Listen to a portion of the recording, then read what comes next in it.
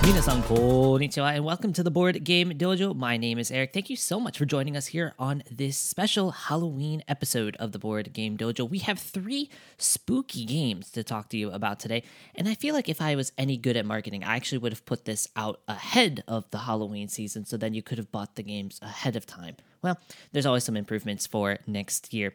Today, we have 3 games for you, as I mentioned. We have the climbing shedding game Nightmare Millionaire, we have the trick-taking game Somnia, and we have the social deduction game Heaven, Here I Come. So, interesting. 2 Japanese games and a game from Hong Kong to tell you about today. And you know what? It's a holiday. You're not here to hear me clamor on and on. You're here to hear about some games. So let's just get right into it.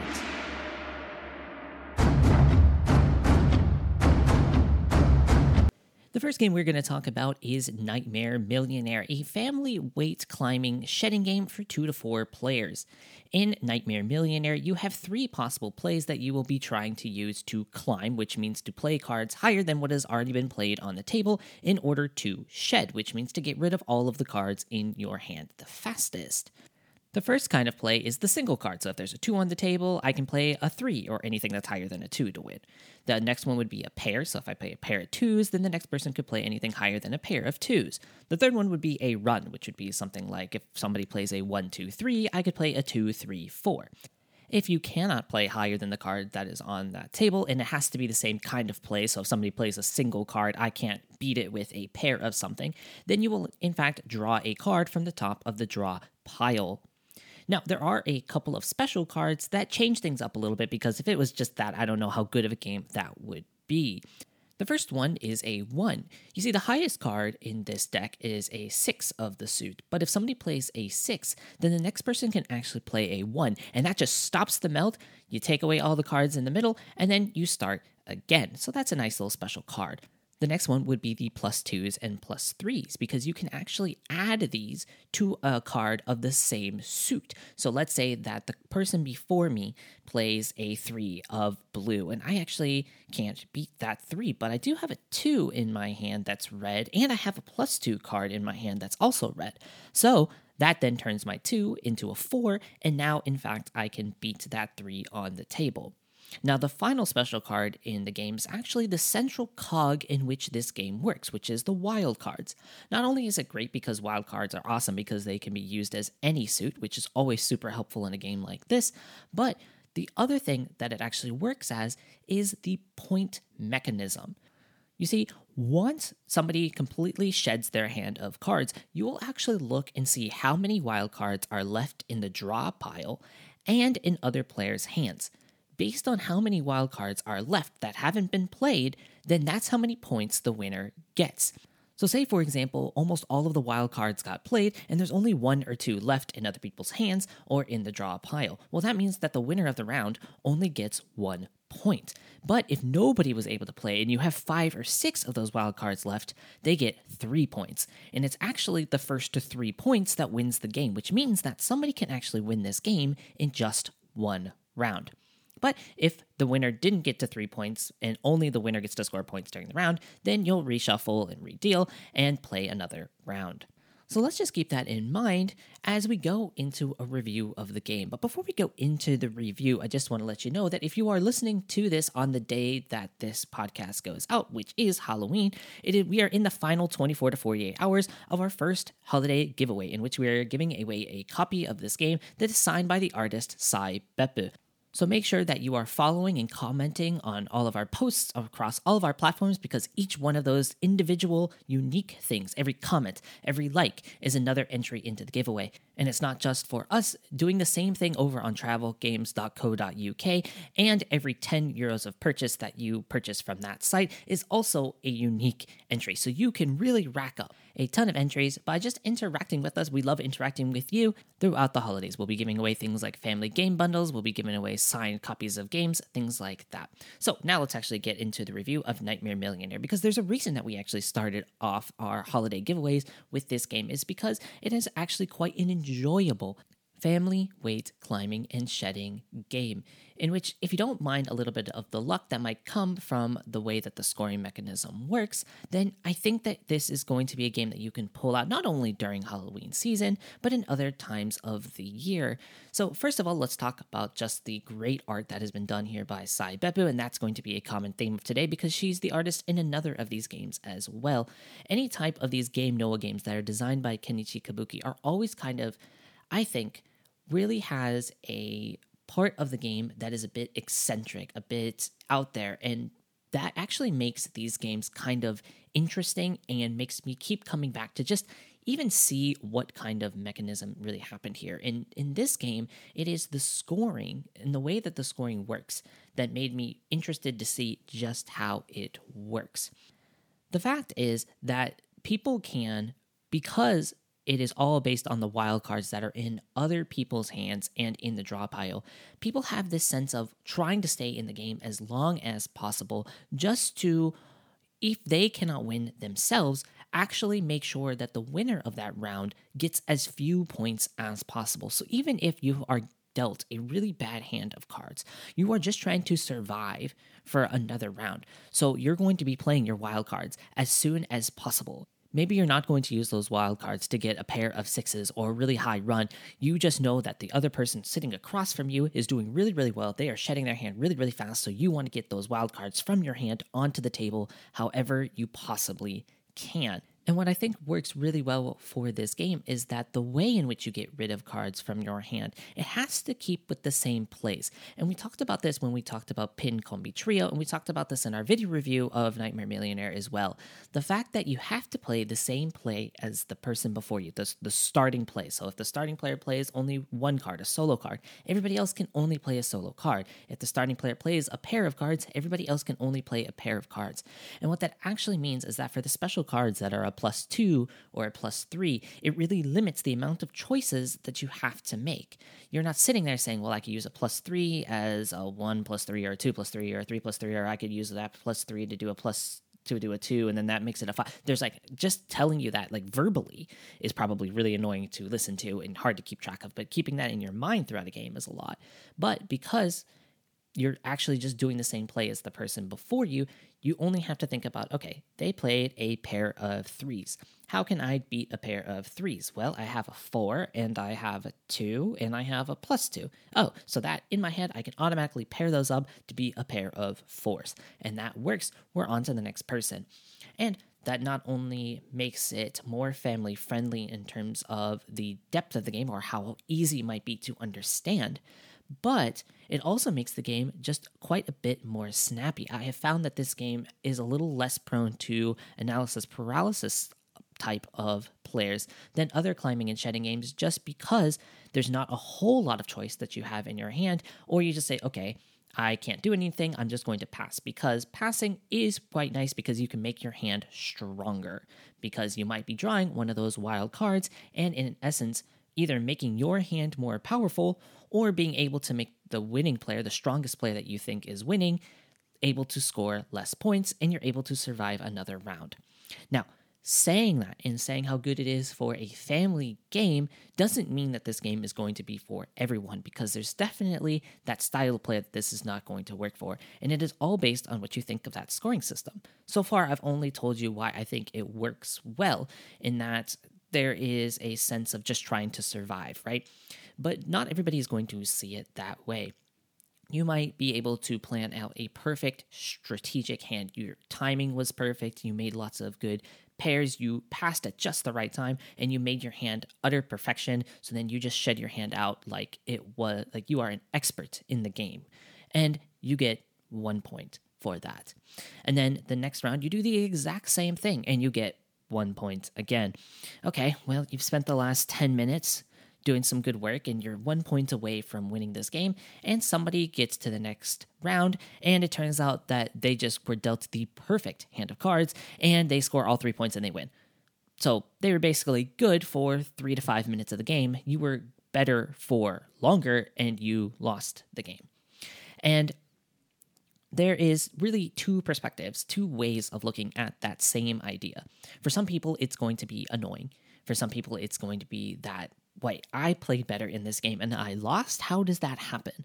And there is nothing that I can do to convince you then that this game is for you. In fact, I don't even want to convince you that this game is for you. There's going to be a game probably later that we talk about that's going to be much more up your alley, because this one is really going to be more for the people who are on the flip side of that, and see that as a way of everybody is always in this game. There is never a round in which you are going to be completely out of it, because you might be down. You might be playing with 4 players, let's say, and the other 3 players are all at 1 or 2 points, right? And you're sitting there at 0. There is always the possibility, because I've seen it happen, where you get all 3 of those points in a round, or you get 2 points in a round, which happens quite often, and now you're right back in the thick of it. In other games, it's a lot harder to get people motivated to just stay in the game. They're losing all these rounds, and they don't want to play anymore, because it just seems like, okay, everybody else is just so much better than me. Even if I win 1 round, why is that going to matter?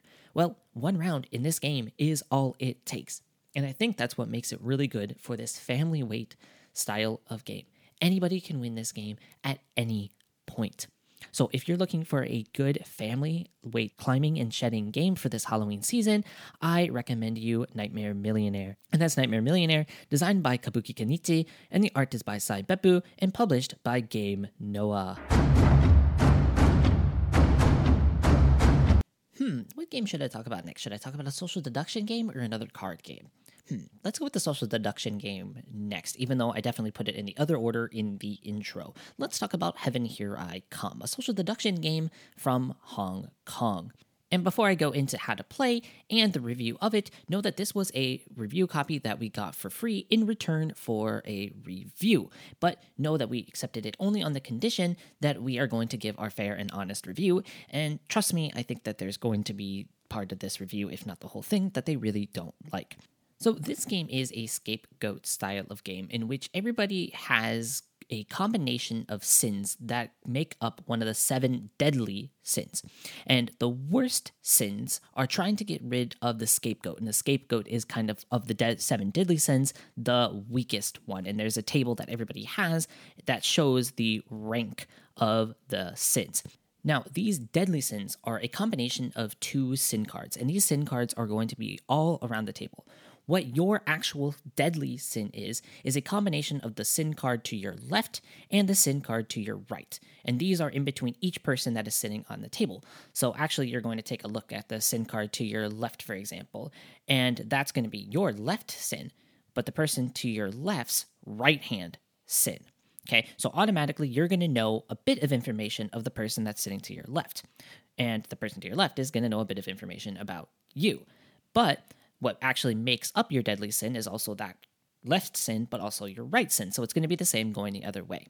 Now, the sin cards that are not used as an identity will be used in your hand. And you are going to actually use the cards in your hand to kind of say, okay, well, I have these sins that, okay, these sins are not on the table, right? But you're also going to use this as accusation cards. After that initial setup, there's actually no real structure to the game, other than the conversation that people around the table are going to have. And they can slowly ask questions. They can't ask questions about the identity cards themselves, the specific sin card that they have in front of them, because then you're actually gaining information of multiple people at the same time.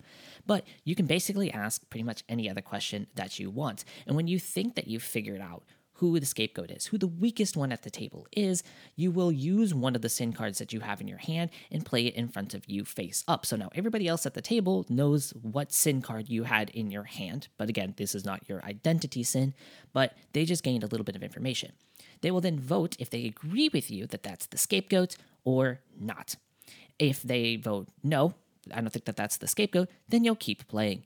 If they vote yes, then you need to announce if that person is the scapegoat. So the person who has voted will say, okay, this is my sin. You'll compare it. Were they the weakest one? If they were, in fact, the scapegoat, then they get one last chance to point out who all of the strongest deadly sins were around the table as kind of a last stand, if you will. And if they get that right, then they actually win the game. But if they can't do that, then they lose. But in fact, if you accuse the wrong player being the scapegoat and they weren't in fact the scapegoat, then the scapegoat team wins. And that's how you play Heaven Here I Come. Now, I think really the selling point, and when I was at the booth, I was playing some other games that we're actually going to be reviewing. The selling point of this game is really in that lack of structure. I think that there are a lot of social deduction games out there, and listening to the history, I think with no pun included, that did kind of a history of werewolf and mafia and these style of games in their review of Blood on the Clock Tower, and I will put a link to that in the description below. It's a long watch, but a worthwhile one. And there are certain things about social deduction that really draws people to the genre, but there's a lot of things that push people away from the genre. Let's start with the former of things that kind of bring people into the genre. It's a good opportunity to have a lot of fun with your friends, and especially if your friends know each other really well, it's a way of bluffing. It's a reason to lie to your friends, and that can be really enjoyable. Now, some people really like the structure that you have from some social deduction games, the fact that you have a reason to lie, or you have a lie that's kind of already made for you in a way. So take Board Game Dojo favorite Deception, Murder in Hong Kong, in which you are trying to find who at the table is the murderer.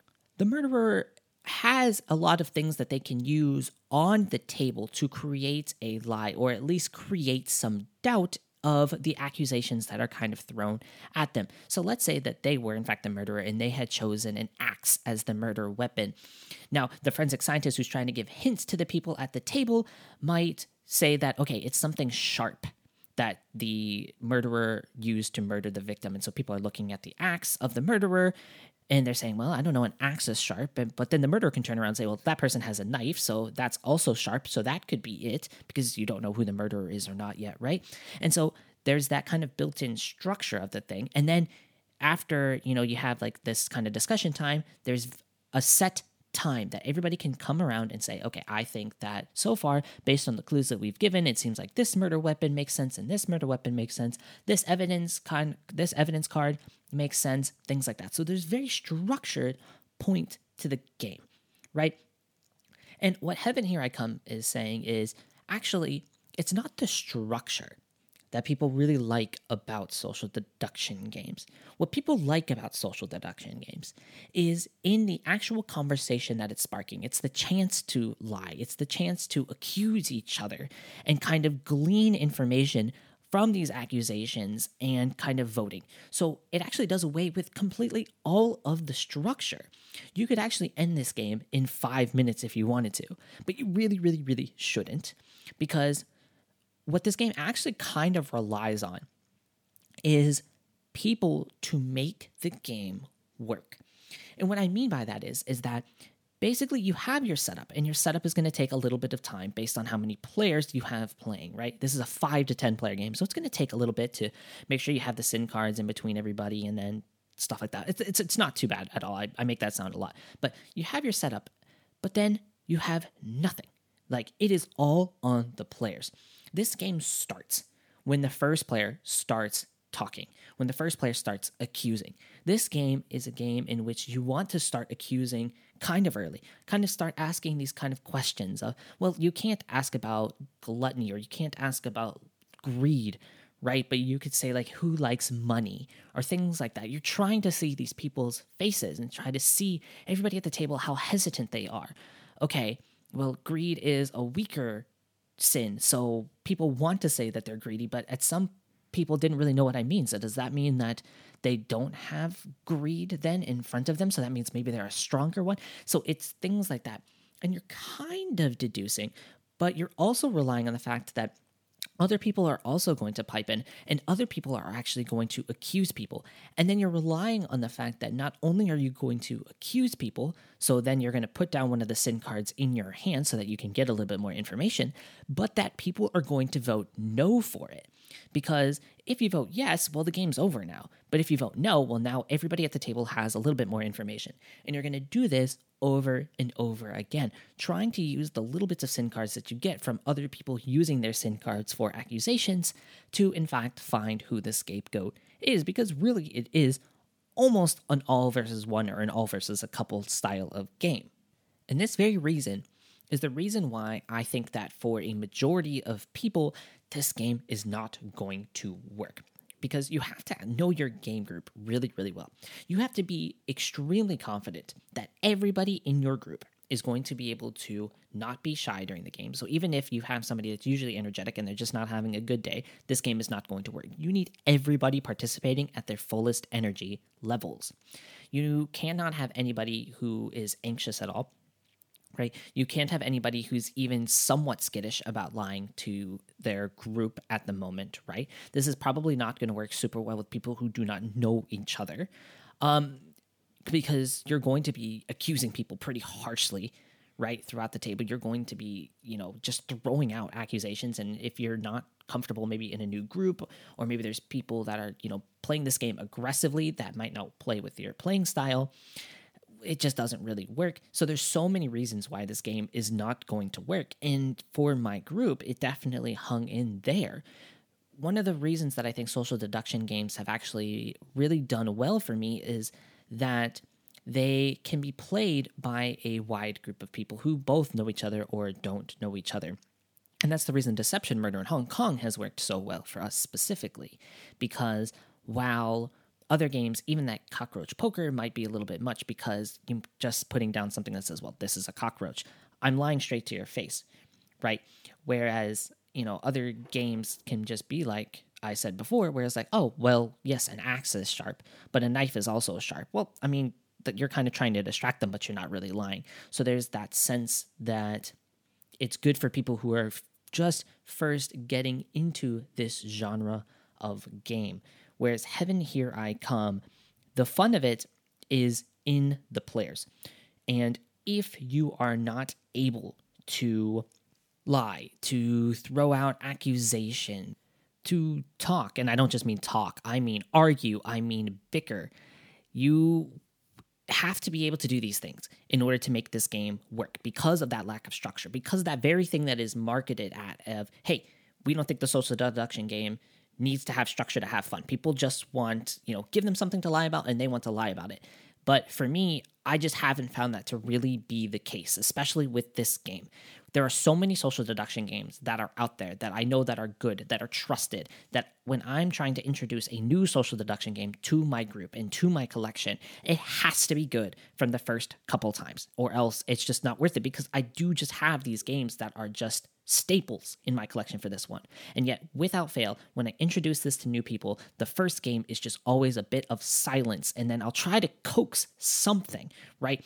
I'll try to start kind of leaning people into what kind of questions they should be asking, but it's just not intuitive at all of how on earth I'm going to be able to get any kind of information. Okay, so you're telling me that I should be accusing people even though I know it's wrong because you need me to give you information. But why would I want to give you information? I just want to sit here and wait for somebody else to do that. So then I'm always kind of starting and being like, okay, I accuse this person, but make sure we all kind of want to vote no's because I'm kind of giving you information, and then I hope that you give me information. It's just, I don't know. It just, for me, there's so many things that are working against this, and it kind of just makes me realize like how much I think I prefer my social deduction games to have structure, to have a reason to do certain things that are built into the game that makes it so that people who are playing this for the first time can enjoy it.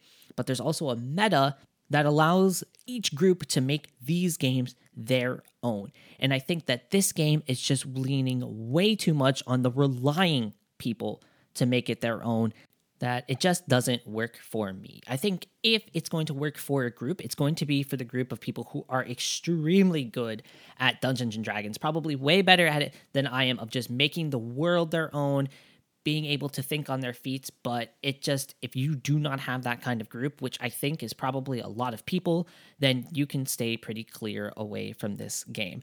Sorry that you gave me a free review copy of the game and I'm telling you that it's not very good, but it's just maybe not for me. And that is Heaven, Here I Come, designed by Donald Chan. The art is by Mackay, and it's published by Broadway Toys Limited. All right, and let's finish things off with Somnia, a spooky yet interesting modern take on a traditional trick-taking game. And this is one of those things that I really, really like. So when I opened up the rulebook for Somnia, and this is both in the Japanese and English version of this game. When I posted pictures of it on Instagram, when you look at this game on the BGG page, the designer Kazuma Suzuki always gives a nod to what this game is based off of. So Somnia is based off of old traditional Swiss trick-taking games. And the point of this game was to take two different games, which is called, I'm going to butcher the pronunciation, it's Mitrierjas and Molotovjas, and which one of them is a 3-player only trick-taking game. The other one is a 4-player trick-taking game, but they have enough commonalities that Suzuki-san was able to combine them and add a 2-player version of the game into one package, and that package became Somnia. Now, I think this is partially because of the fact that this game is based on traditional games, that there's lots of just like tiny little rules to learn. But I'm just going to give you the broad overview of I think the main points of the game. And if you want to go into the full teach of the game, I will throw a link to Taylor's Trick-Taking Tables teach of this game in the show description. So Somnia is a must-follow trick-taking game, and that means that whatever suit the player who is starting playing, so let's say they play a white card, then everybody else, if they have a white card in their hand, needs to play a white card. And whoever plays the highest value white card in this example would win that trick. Now, what might happen is that, the starting player played a white card, but I actually don't have any white cards in my hand. I have a red card, a blue card, a green card. So what can I do? Well, okay, in that instance, you can play whatever you want. You're just probably not going to win, unless you play the trump suit. One of the things that makes this game interesting is the introduction of the trump suit. The first time that somebody at the table cannot play the same color as the starting color of that play. So in my example, white. Let's say that throughout this game so far, everybody has been able to play the right color. But in this turn, I play a white card, and the person after me doesn't have a white card. So they in fact play a green card. That's the first time that somebody played off suit, as it's called. And so for the rest of this round, green is going to be the strongest suit in the game. In this game, it's called the Nightmare suit. See, that's why I chose this game for Halloween. So that means that green cards are going to be the strongest one for the rest of the game. But what that also means is that the points on the card for the green cards are going to be different. Yes, I said that there are points on those cards.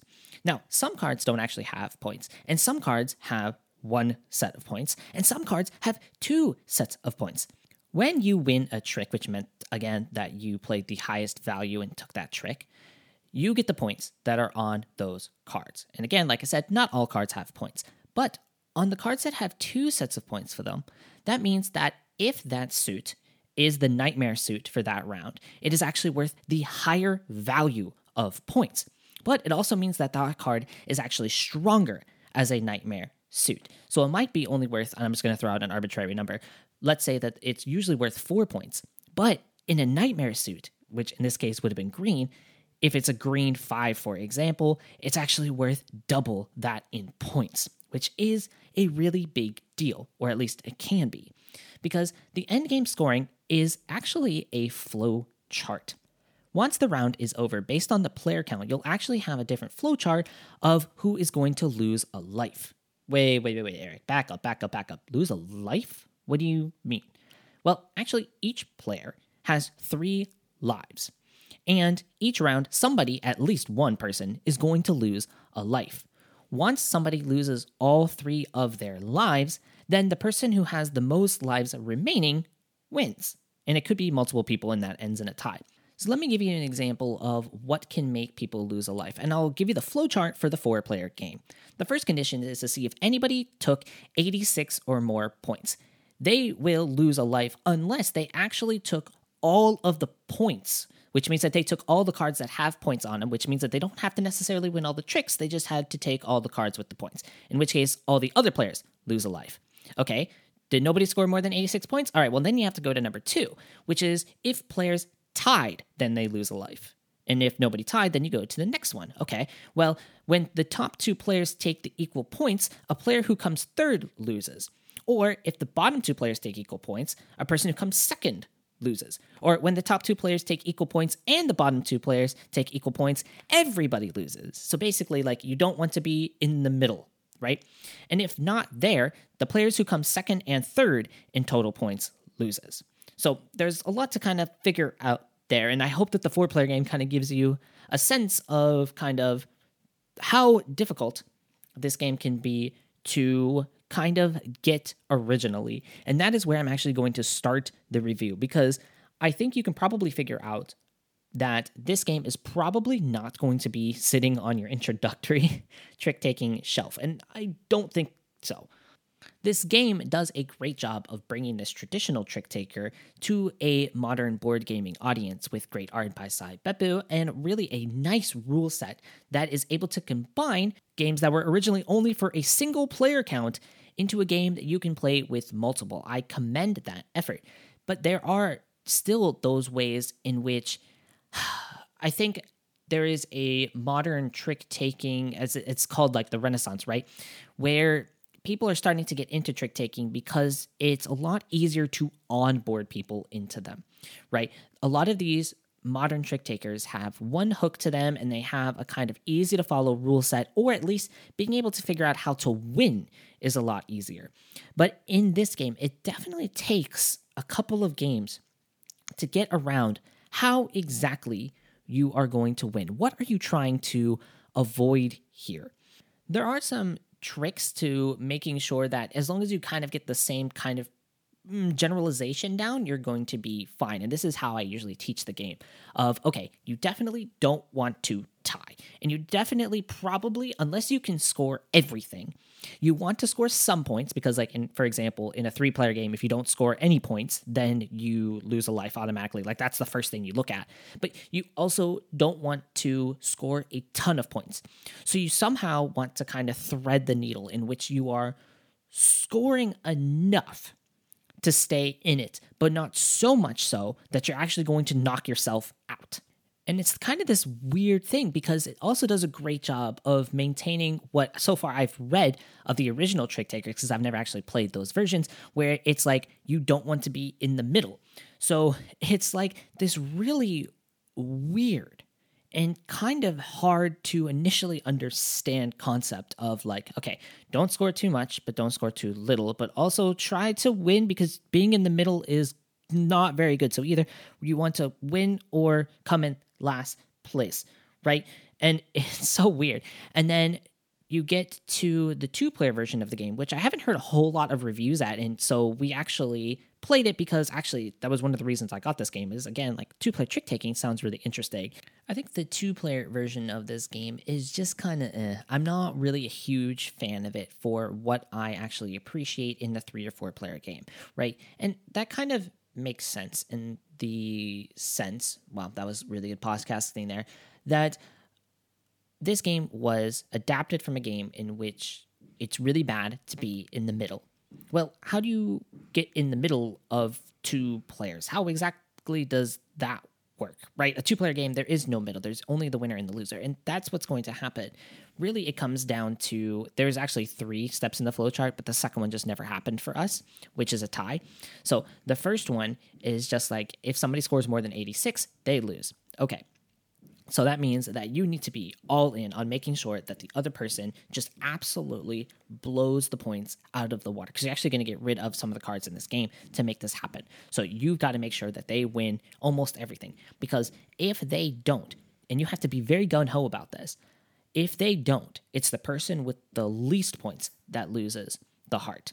And so that means that if you don't get them over the threshold of 86 points, and you were going to try to do that strategy, you're going to lose. And I just feel like it's missing that je ne sais quoi about that the 3 and 4-player game has, because with the 3 and 4-player game, you're looking around, you're trying to, not get in the middle. So you're going to either be trying to win or lose, constantly adjusting. And, you're all out on the attack of somebody, but you don't have to, get 100% or nearly 100% on making them win the cards that you want them to win, right? Because you have other people at the table that are helping out, and it's just a lot more, you know what? I think what it is it feels more like a different game at 2 players. It feels more like Combo Tracks, or a game in which you are just trying to capture momentum between 2 players going back and forth, back and forth. Whereas the 3 or 4 player versions of this game feels a lot more like you're playing with everybody else at the table, both trying to either attack the same person to make them lose, or just trying to interact and make sure that you are scoring either higher or lower than the person to your right or left. And this is the hallmark of the game. And so where I would say I recommend this for groups who are really wanting to do something different in their trick-taking games. At 3 or 4 players, I recommend this game. But at 2 players, if you're buying this game for the 2-player experience, you're missing out on what really makes this game so different and so unique in a way. So that is kind of where we fall down on Somnia. And that is Somnia, designed by Kazuma Suzuki, art by Sai Beppu, and published by Tart Games. Well, they've started doing construction here today in the apartment building, so that means it's about time for me to go. Make sure you're going over and following us everywhere we are so that you can be entered into giveaways. And of course, you're staying up to date on all of our YouTube videos and podcasts. Thank you so much. Have a happy Halloween, everyone. Thank you so much for listening today. Arigatou gozaimashita. Until next time, ja ne.